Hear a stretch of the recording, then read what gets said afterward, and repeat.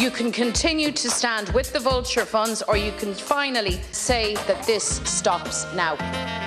First-time buyers, 500 a week drawing down their mortgage, the highest we've seen since I was in my late 20s. What have we done to try and help those people? If this happened in Dublin, to be sorted. Hello, and you're very welcome to Your Politics podcast from RT News. It's Paul Cunningham here, standing in for Anya Lawler, who is over in Europe in advance of the European Parliament elections, finding out what is happening in Brussels and in Strasbourg. Joining me in studio today is Micheál Lehane, RT's political correspondent, and the legend of print journalism, Elaine Loughlin, political editor of the Irish Examiner. Very welcome to the podcast.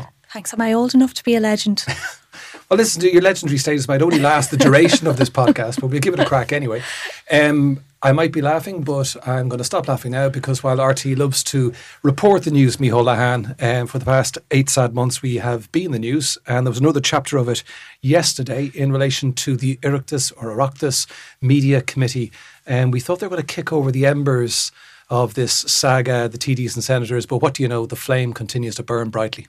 Yeah, and we thought too the main focus would be on Toy Show the musical, the fiasco as it's been called in Dáil. Who said that? Today. Pierce Doherty. Okay.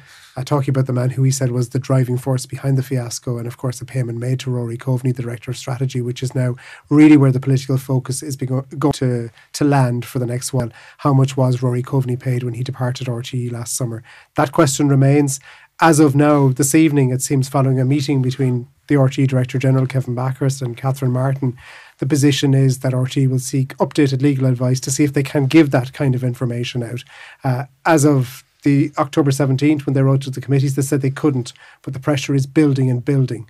Then there was the big revelation yesterday, the big amount of money handed over to RTE's former finance boss, the woman who was in charge of the money, and she walked out the door with €450,000. There were gasps in the committee rooms when that amount was made public. That's been described as a deal cooked up behind closed doors as Breda O'Keeffe walked into the sunset. That's how it was described in the Dáil under privilege this morning. However, this afternoon, she is assured by what Kevin Backhurst has told her that when it comes to that deal, it was calculated within the terms of the 2017 voluntary exit scheme at RTE, and therefore, despite what seemed a really significant intervention from the Taoiseach this morning when he talked about the need to reassess the payment, she said it doesn't need to be reassessed, that there is confidence that it's in keeping with those terms. So it's 450,000 to Breda O'Keeffe, politically hot, but it looks safe in her bank account. Looks nicely qualified, caveated there. I mean, just 2 follow-ups. One was, why do you believe there were audible gasps when the 450,000 figure was delivered, when speculation had been that it was in and around €400,000 anyway? And to what extent will TDs and senators from, whether it's the Media Committee or the Public Accounts Committee, which will want to hear from RT executives and board members again, are they going to be reassured? Because more likely than not, they're going to want to see the documents, the black and white. Yeah, and they must be, given the nature of the assurances given to the Minister this evening, you do feel that there is something solid behind that. And of course, this would have been poured over as well by McCann Fitzgerald when they did look through the voluntary exit schemes. So for the moment, at least, that does look to be fairly watertight. But I think the political fallout will remain. People were shocked because I think the upper end of that sum was always thought to be around 400,000. The fact that I think the revelation came at all, it didn't take too much probing from the most assiduous of all questioners, Alan Dillon, in the end to Kevin Backhurst when he said, you're underprivileged, you should tell us. And then he did, and it was 450,000, so even higher. Again, I think that was one of the reasons why people were fairly shocked. What did you make of it, Elaine? Because Alan Dillon, the Fine Gael TD, asked Mr Backhurst to say it twice. Mm-hmm. He gave it and then he said, can you say that to me again? Yeah, and there has been a lot of drama in these committee meetings all through. You wouldn't think Alan Dillon had such a sense of theatric drama in him naturally. That no, but I think they've had plenty of... doesn't look to be the most dramatic, but he had it. And they have had plenty of practice now at this stage in these very high profile committee meetings that have been aired on television, so it shows the interest both within Leinster House and outside. But I think it's just yet another revelation. And if we go back to the very start, this started with Ryan Tubridy, with a payment made to Ryan Tubridy, and then it rolled into flip-flops, barter accounts, Rugby World Cup tickets. We then had the toy show, the musical fiasco, and we thought that that would be the main event yesterday, and it turned out to be yet another revelation, this payment to Breda O'Keeffe. And again, this isn't yesterday's grilling before that Oireachtas committee doesn't put a lid on the controversy or what we think will come out, because as Micheál has said, there's still question marks around Rory Coveney's payments and how much he got when he left the organisation. Do you think we might be reaching the end of it? Because to a certain extent what we're coming up against is not sort of documentation which hasn't been handed over. It's the ability of RT to provide information because they've secured legal advice to say you are not allowed to go in there and say that. And Mr. Backhurst now is checking with his lawyers again, we believe. But, are we getting to the end of this, would you say? Well, for the staff in RT who are working very hard and have been working very hard throughout the many months now of controversy that has dogged the national broadcaster, you'd hope so. And I think it was interesting of the Taoiseach was questioned in the Dáil today on this, and he basically said that coverage of global events is not where it should be. No, I blame Cunningham for that, really. I thought he was there, he was out there. I need more. Taoiseach wants more. That does come down, and he's seen it on the ground. He's probably seen you in action as well, Paul, and he's not very happy with the world's coverage. I think he just wants to be sort of latched onto him. But I just wonder, Micheál, we've had the theatre, as you said, of these Oireachtas committee hearings. The Public Accounts Committee, as I said, more than likely going to have another crack at it again. To what extent is that going to be the legacy and the power of the committee rather than the actual final report itself? Because everything will be on the table by then. Oh yeah, it's always like, you don't want to be facetious about it, but it is the show too. It's the political show, and that will be more important and will get more information out than any reports that the committees will ultimately draw up. Committee reports, by and large, rarely, there are occasions where they do have a bit of sting in them and a bit of impact, but I think it's the next PAC appearance now is the big one, because that could be the last big day, and the heavy hitters are in there. Kevin Backhurst referencing Alan Kelly a lot yesterday, which I wonder, was that an attempt to show that they were listening closely to Alan Kelly? He said it was work by him, particularly in questions by him, that it opened up the entire front around the Breda O'Keefe issue, but that appearance will be key. I know government keep talking about the two big important reports on culture and governance, but I don't know. But I don't think there's going to be anything in them comparable with what has emerged so far. That list that Elaine went through there, from the flip-flops to everything else. Is that it then? Do you think by March, Elaine Loughlin, that what you'll have is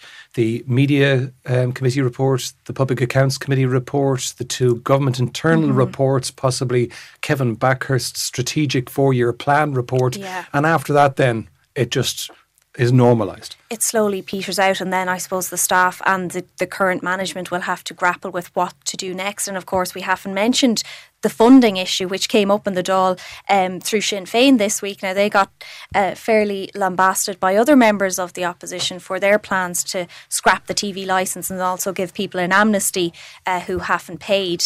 But that has to be... something has to budge there when it comes to the future funding, not just of RT. I think the government have made it clear that they'd like to address future funding of media. And what does that? That's a good public service media is the phrase that's being used. Maybe in the public mind they just automatically think RT. So from the Irish Examiner or the Irish Times Group, what does public service media mean in the context of funds which would allow journalists to do that work? Certainly, and it would allow journalists to look into, as Micheál Martin pointed out, the foreign coverage, things that might not be clickbait necessarily on a website or online or even a newspaper on television, but are of great importance. But also as well, you have to remember local media. They're really vital in local communities, local counties, around informing people of what's going on, and perhaps that local media could also be or benefit from whatever funding model is arrived at by the government. Any last thoughts on this thing? I mean, like, it goes all the way back to June of last year, and it sort of nearly reminds me of that U2 song, One. It's too late tonight to drag the past out into the light. There's been a sense Nice. Did you think of that earlier? There's been a sense that, to a certain extent, that some of this has been dragged out of RT, and yet if you talk to the executives or listen to the committee, they're saying, like, this is being complicated. They've had truckloads of documents coming down to the Oireachtas. Yeah, I thought yesterday was going to be more low-key than it ultimately turned out. So you do feel anytime the RT executives and board members go into Leinster House, more does emerge. And I think even the politicians who may be inclined to, in Ivana Bacik's word, turn over a new leaf, if the stuff keeps tripling out at the end of the opportunities there, meetings, Yeah, it may linger for a little bit longer. You do feel things are moving, though. There's an urgency around the big funding question. I suppose that is ultimately where this is going, even though the Taoiseach, we're less clear at the end of this week as to what he favours when it comes to that future funding model. Every indication coming from him and those close to him up to this week had been that he was talking about direct exchequer funding. But when Sinn Féin went so strongly in that direction this week, he did speak about the dangers of direct exchequer funding, how it could put undue influence on RTE from a future government, and then saying under privilege again that there is someone in this House, he said, who is currently suing RTE, and that is a major conflict of interest. Who was he talking about, Micheál? Well, we do know the leader of the opposition, Mary Lou McDonald, is currently suing RTE. He didn't name her, but under privilege looked at her and then said something similar later on during leaders' questions. Yeah, I think he raised his hands, nearly pointing across the Dáil chamber. Well, let's move on. You had an early start to your morning, Elaine Loughlin. The Taoiseach had a guest to Ivy House on Stephen's Green. Who was that and what were they talking about? Yes, and this is the head of UNRWA, the UN's Palestinian agency to help refugees across both Gaza but also the West Bank and in Lebanon as well. And obviously, since those allegations were made by Israel that UNRWA staff were involved in the October 7th Hamas attacks. 12 of them, yeah. Yes, there have been 15 states that have pulled funding, and this is vital funding. We've over 1.5 million people displaced now in Rafah, and you see it on the television screens, on Instagram and on the internet. Children in tents now being told that possibly they have to get out of those tents and go elsewhere. Where is elsewhere? And the UN is stating that. So Micheál Martin came out very strongly saying that other countries should be doing the opposite, should not be pulling funding, but should be increasing funding. And he announced, obviously, that Ireland will give another 20 million towards UNRWA to fund everything that they do on the ground to really maintain civilization, if you can even call it that, in Gaza right now. I mean, it was interesting that he came out so robustly. There wasn't a doubt in his mind in relation to what should be done. We know that from, if you look at the coverage that's happening in Israel, UNRWA has got major questions they see, and they don't understand why, when accusations are being made that you've got workers actually participating in the Hamas-led attack on October the 7th, and we know that 1,200 people were killed or murdered in that attack, that more isn't being done. I'm just wondering whether Micheál Martin, to a certain extent, could have been blindsided by Ireland's traditional association with advocating on behalf of Palestinians as opposed to addressing these claims that would be made by the Israeli government. Well, he did point to the fact that there are 30,000 staff working for UNRWA, not just in Gaza now, but as I said, across other areas, the West Bank, East Jerusalem and the Lebanon. So when you have such a large staff, it's not correct, it's not right, but it's not beyond the realm of possibility that some of these people may have been influenced and may have gone rogue, if you want to say it that way. But again, he said that has to be thoroughly investigated. Interestingly enough, though, he did indicate that even if there are findings against these 12 and there are allegations at the moment, and I think Micheál Martin and both the chief of UNRWA that was in Dublin today were clear to say that they haven't got much in the way of solid proof from Israel as of yet around those. Actually shared the documentation. But Ireland will probably continue to support UNRWA even if there are findings against those staff, because without UNRWA, Gaza will essentially cease to exist. There is no alternative to supporting the women, children and civilians in Gaza right now. Yeah, I mean, Micheál Loughlin, bringing you back into this one, it has been noticeable in recent months that the government's position has hardened in relation to its stance. If you cast your mind back to last year, the government was arguing that it had to work in concert with its EU member states.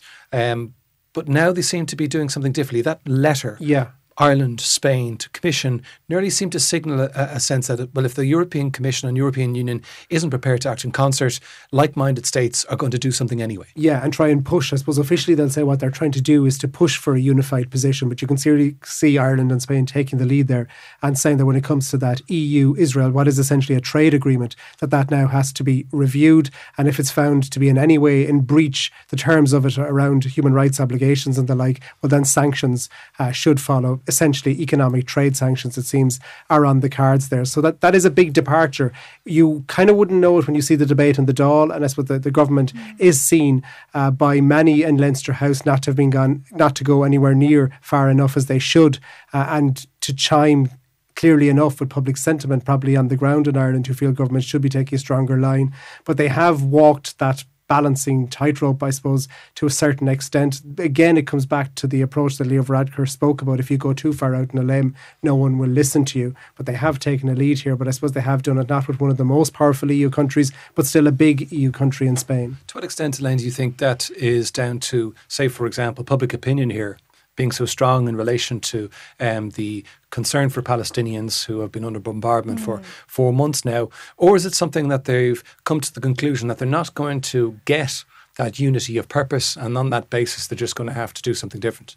Yeah, I think it's probably a combination of both, Paul. And I thought it was interesting, while there are moves from the Taoiseach's office sending that joint letter, which is a new departure, I think the Taoiseach himself as well went further than ever before. And you were at that event this morning as well, when he said and really pointed towards Israel, we do not know the full horrors that are going on in Gaza right now. And it's only when there is a ceasefire, when people are let in, international observers, possibly politicians, members of the media, that we will learn the full extent. And he used the word horrors and was questioned about this and asked, is Israel purposely undermining the likes of UNRWA and other international agencies so the truth doesn't get out there, essentially? And he agreed. He said, yes, this is a tactic being deployed by Israel, that they are purposely trying to undermine the UN and UNRWA. And indeed, you went so far as to say, and undermine the possibility of a two-state solution. Again, it was strident. It was. It really was. And unusual for Micheál Martin, because he's a man who is, I think, naturally cautious, especially when it comes to international issues. He's very aware that diplomacy is very important in these sorts of situations. So it was quite unusual for him to come out so strong. Yeah. Let's cut back to domestic politics. Micheál, Fine Gael had another announcement in which a sitting TD was not going to stand in the next general election. That brings the number to 9. And if you count in on Murphy, it's 10. And they've only got how many seats? Is it 34? Because Joe McHugh is outside the parliamentary party, or is it 33? Can't remember. But either way, is this a significant issue for Fine Gael, or is it just the way these things happen? Well, it is a significant issue, because there's no doubt about it. Incumbency is important by and large. And if you have about a third, and there could be one or two more facing into the next election who are not in position, well then whatever advantages new candidates here and there do give you, that's too profound a challenge, you would think, to come back to increase your seats does seem to be a stretch. So it's a problem. See, there's the great unsaid in all this that people in Fine Gael won't say, but I'll go on. With the exception of the European elections, and Leo Varadkar as a person who they looked to as this person who walked around with magic dust who would win elections for them, there are people looking at it and weighing it up and saying, well, he's not brilliant at that. The track record when it comes to TDs winning seats off the back of Leo Varadkar as leader, it just isn't there. I mean, so they is lost somewhere. 12 seats at the last general election 2020. That's the fact of it. Yeah, and there were seats lost in the 2019 locals as well, wasn't there? Yeah. I mean, the first big run out for Leo Varadkar. So they point to the Europeans and say, well, you got 5 big seats there. Yeah, that was a good day. But then you look to the Dublin Bay South by-election as well, inside in the heartland that Fine Gael wasn't able to win. So I think it's not a huge factor, but there probably are people looking at it. There probably there's people in Fine Gael saying to you, do I have a stomach for what could well be a long rebuilding job in opposition? Just the natural cycle of things suggests that that's a strong possibility. What's your sense of it, Elaine? Yeah, and look, before any general election, you always have a bit of natural attrition. People decide not to continue, or at a certain age or a certain place in their career. And that's a good point, because this isn't just people who are in the men and women in their 60s who are deciding to toddle off. There's quite a range in age this time. Yeah, and like you may look to the likes of Richard Bruton and Fergus O'Dowd, and you might say, yes, okay, they've served a long period in Leinster House, but there's others who were very strong in getting Leo Varadkar to where he is now, insofar as they were very much working for him in that heave against Enda Kenny, and also getting him into what I use the word heave, moves to gently push and in the long goodbye that was Enda Kenny, and kind of were his key allies, and they are leaving, and they are, you know, young men. The majority, I'm thinking, they're all young men, aren't they, Micheál? Well, young enough. Yeah, young enough. I like to Not quite inter-county young. But it was interesting. Micheál did a blog around Christmas time where he was engaging with some of the TDs, not just Fine Gael, but across party, who were leaving. And one of the things which came up, there was like a common theme. And one of those themes was having to deal with the hostility and nastiness of social media, and that just being a factor in which is dragging them down, and couple that with COVID where they're at home with their families and thinking, well, what am I doing? Yeah, that seems to be it. Yeah, the kind of abrasive nature of things, and the fact that things have become more polarised. I suppose there was a sense that things were really bad during the recession and during the economic downturn, but that the political hope was, at least if the economy got better, as happened before, well then politics in some ways doesn't become an easier job, but gets more straightforward, a focus on economic matters. That's not the case anymore now. It remains abrasive, and people who are in politics have that constant feeling that there may well be protests outside their house, right at their doorsteps, which is something that was quite rare in the past. That's all there in the mix, as well as that there does, as you say, COVID does seem to have convinced a lot of people that the notion of driving from a rural constituency on a Tuesday morning, then all day Thursday is essentially spent travelling home, and then Friday, Saturday, if you're in the bigger rural constituencies, are spent driving again. So you're down to very, very little time at all outside of that. That sense of politics as something for life and a vocation does seem to be going. There's only a few people you could look to of the younger gang who you could say, well, will they be here in 20 years' time? Yeah. It's interesting though, and spin is just great in politics, and a number of Fine Gael people are actually putting a positive spin on this. Insofar as that if someone leaves, it makes way for a new, fresh face. The regeneration argument. Exactly. And Fine Gael, although it has been in power for 3 terms now, will be going with brand new candidates and will look like a shiny new alternative party almost that might be a good contender for governing again. Now, I don't know if people who are spinning that line believe the spin that they're spinning, but that's certainly a line that's been put forward now. Well, just to wrap it up then. What was Alan Hansen say about the great Alex Ferguson team? Well, you win nothing with babies, wasn't it? With kids. With kids. He was wrong, though. Just a bit. Just a bit. Well, let's use that analogy because... No, before we go, it was key question. I'm not going anywhere. All right, just for a second. You can save that for the end.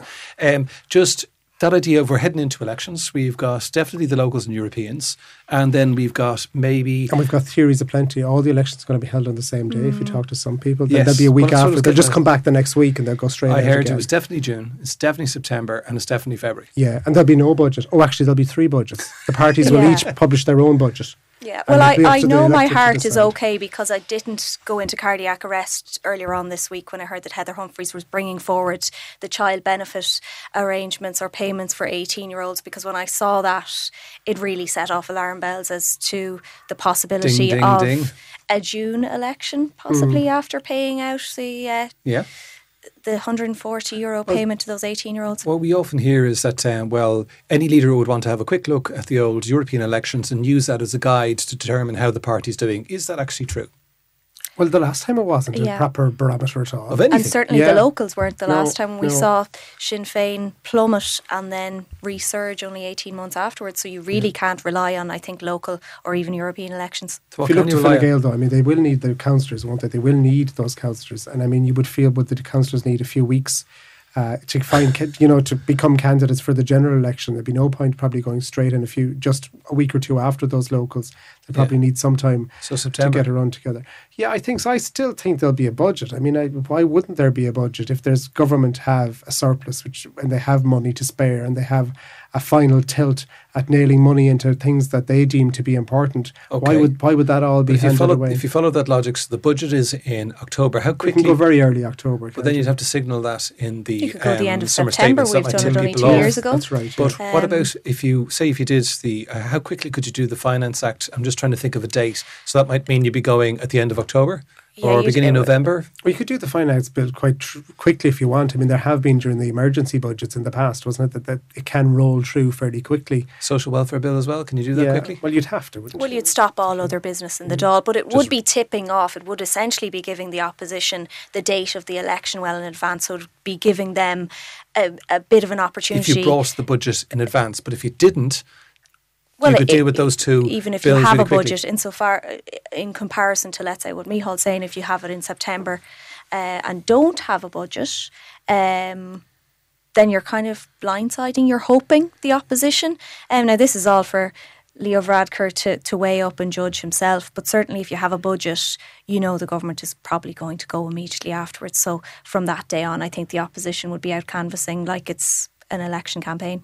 Yeah, I know politicians say that when it comes to the idea of budgets, and even if there's giveaways in them, that there isn't a great degree of public gratitude at the end of that. But it would still, you would think from a political point of view, be better to give something and to have something to give rather than not. Why would you not do that? I'm sure Heather is giving the 140 child benefit out of budgetary. Yeah, but she could signal another 140 in another budget. 19-year-olds. Yeah. Right. Maybe we'll all be getting the child benefit next year. Indeed. Oh, yeah. Great. You wanted to say something big witty question at the end? Well, not really, but it's Richard O'Donoghue unexpectedly wishing everyone a happy Valentine's Day yesterday and apologising to his wife for not being there, but kind of suggesting he would bring her for a bite to eat before the week is out. I suppose we should have some clarity whether that has happened or not. I thought there was a bit of qualification. He may take her out. It was a fair hint that they would go for a bite to eat. K, more wasn't than it? a K, yeah. Okay, well, listen, let's hope that Richard and Let's Kay hope it do happens. get out this weekend. Yeah. But on we that might have an happy update note, next week. Exactly. We'll bring him in. FOI. On that note, we're going to bring this discussion to a close. I'd like to thank RT's political correspondent Micheál Lahan and Elaine Loughlin, political editor of the Irish Examiner. Thank you very much for joining us. Anya will bring sanity back to the podcast next week. We'll join you then. Take care.